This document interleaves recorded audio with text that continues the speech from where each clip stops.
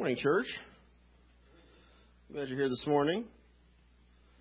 If you're visiting with us, I'm especially glad that you're here. My name is Jeff Adair. I'm a very comfortable youth minister right now. You know, I'm glad God has led us here today to worship. And as you can see, I am very comfortable. This is my comfortable outfit. If you were to ever stop by my house at a day off, I'd be in this outfit. Cool thing is I can put this hood up right here, and then I don't have to be bothered. It's kind of like I sit at my desk, and Sarah's like, "Oh, his hood is up. I don't want to bother him." So sometimes it's kind of like a shield. I don't have to do something. So, sometimes most of us know as followers of Jesus, we have to do things that make us uncomfortable. But Jesus teaches us to do things that the world will kind of seem like countercultural or upside down. So, what are we to make of all these things that are following Jesus that make us uncomfortable in these awkward situations? Sure that one's off. We on? Everybody hear me? Thank you, Jerome. So as you can see, I'm not in my comfortable clothes anymore. But I will tell you, I've learned to be comfortable in these clothes because of the fact that the Holy Spirit tells me that it's okay to get up here and be nervous. You get up here and be awkward sometimes. Now, when I first started coming up here, you probably noticed that there was a lot of sweat coming off me when I first started preaching, as I was very, very nervous when I first started. But now, maybe not so much. There's still sweat, trust me. Maybe it's just I wear enough clothes that you guys can't even see it. But I want to take the next few weeks to dive into some teachings of Jesus and how it is a comforting gospel, but it kind of makes us live an uncomfortable life sometimes. So today I want to start in 1 Peter chapter 2. Then I'll be going through John, and then we'll be ending up in Matthew, if you guys want to follow along today. So church is not always about our preferences. It's about knowing God and His people. Now the Apostle Peter, while writing to various churches who were experiencing forms of persecution, shares what it means to be chosen people of God. Starting in verse 4 of chapter 2, it says, "As you come to Him, the living stone, rejected by men, but chosen by God and precious to Him. You also, like living stones, are being built into a spiritual house to be a holy priesthood, offering spiritual sacrifices acceptable to God through Jesus Christ." Now, Peter calls Jesus the living stone, rejected by humans, but chosen by God and precious to Him.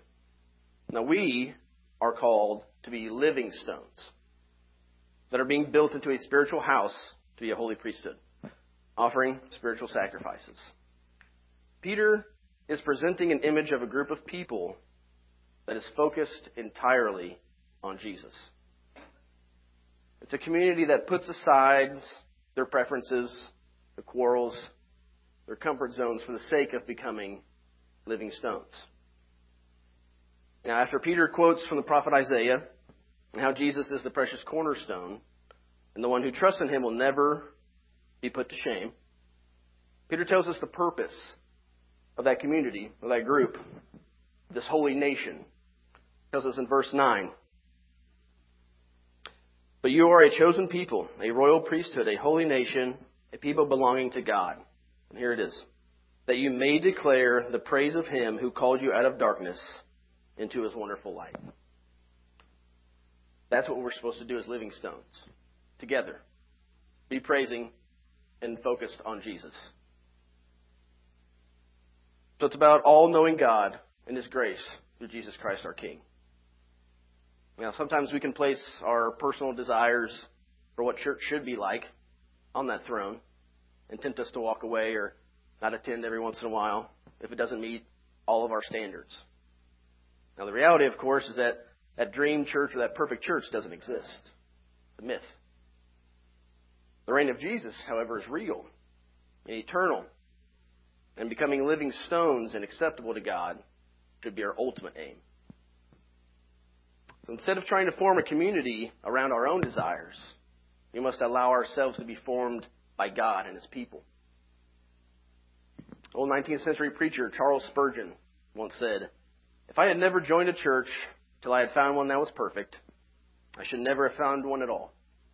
And the moment that I did join it, if I had found one, I should have spoiled it, for it would not have been a perfect church after I had become a member of it. Still, imperfect as it is the dearest place on earth to us. However challenging it may be to embrace, God's idea of church is far more glorious than any dream church we could ever think of.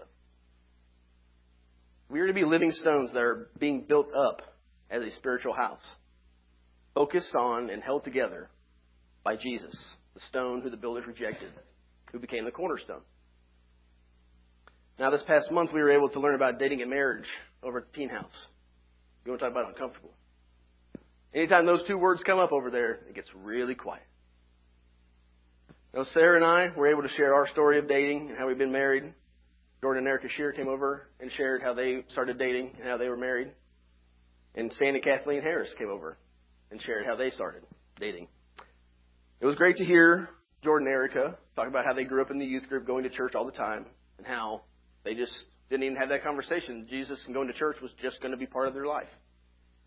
And it was especially great hearing Sandy and Kathleen because they brought visuals. They brought pictures. So, Jerome, Jason, I've seen your baby pictures. They were great. And it was even great because Sandy and Kathleen, if you ever get a chance to talk to them about it, they have two different stories about how they met. So it's a great thing. It's awesome. It's a great story. Thank you guys for coming over and sharing how a Christ-centered relationship can grow and how important it is to have that. It's great to see how the teens listened and how they soaked it all in on how to be, how Christ-centered relationships helps everybody's life. It was amazing to witness the knowledge being passed on to another generation of how important it is to serve another person, to serve a spouse, to give up a part of yourself for that. The more time I've spent talking to people who have been married longer than Sarah and I, it makes me think of an old saying. It just keeps coming more true and true. It says, the grass is greener where you water it. The grass is not greener on the other side.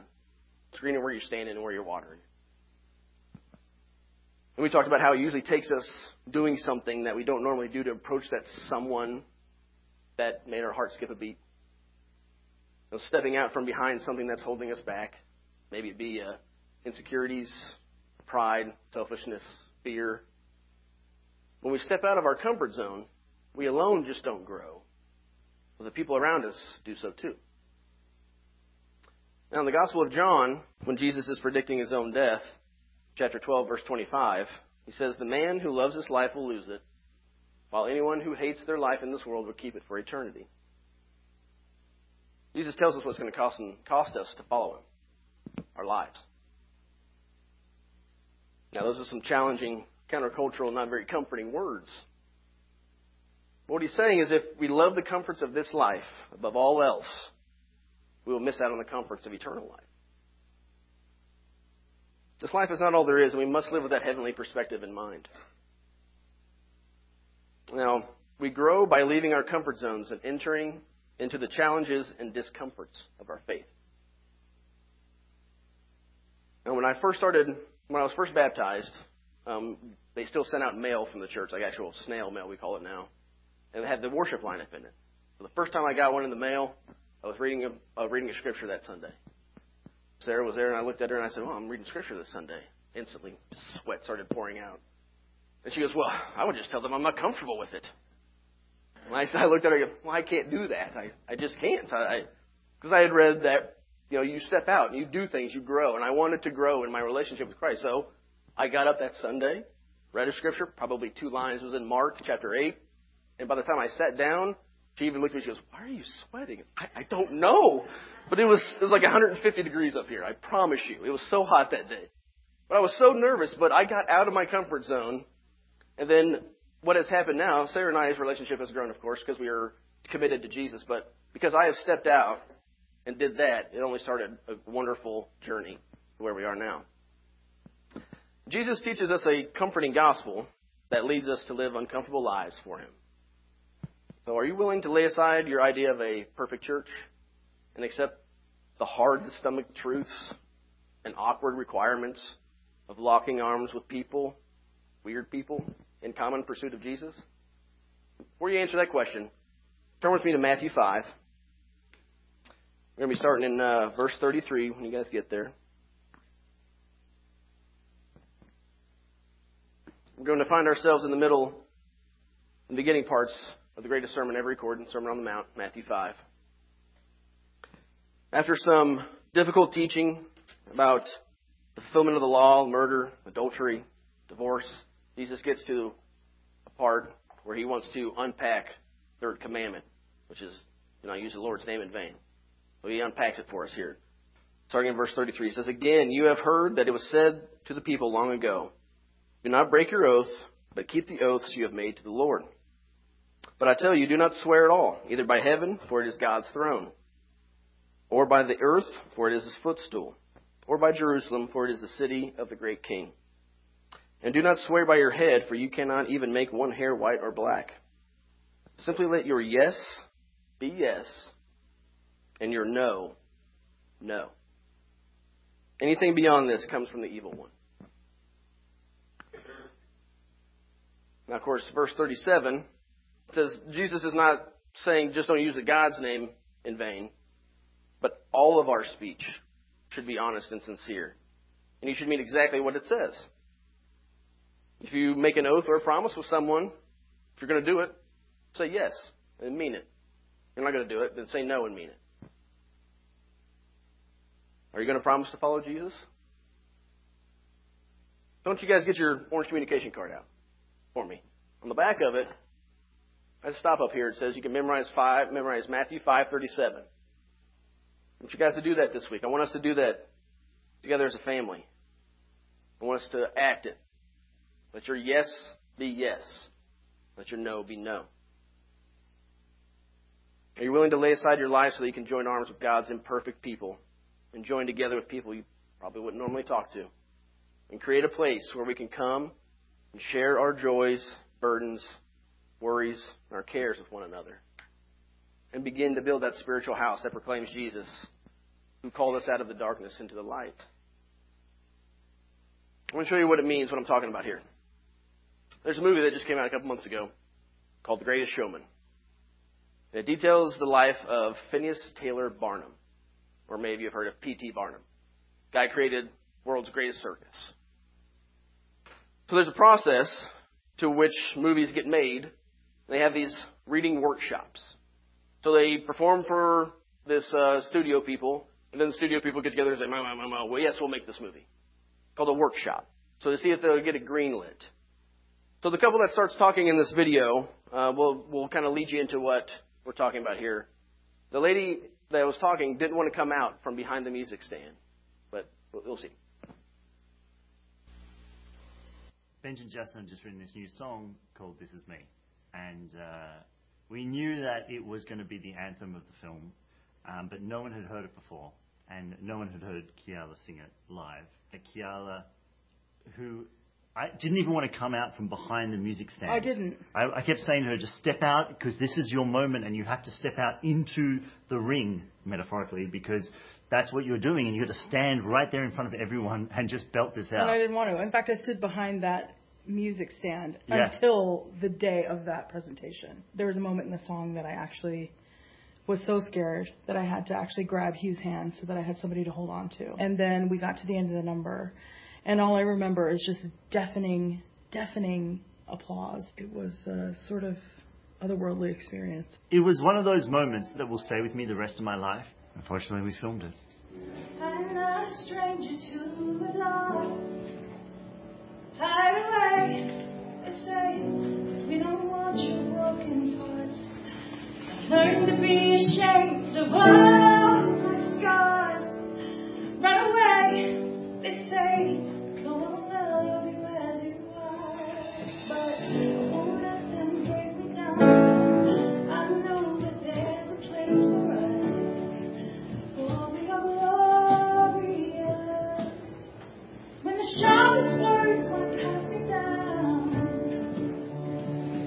when the tears that want to drown them out,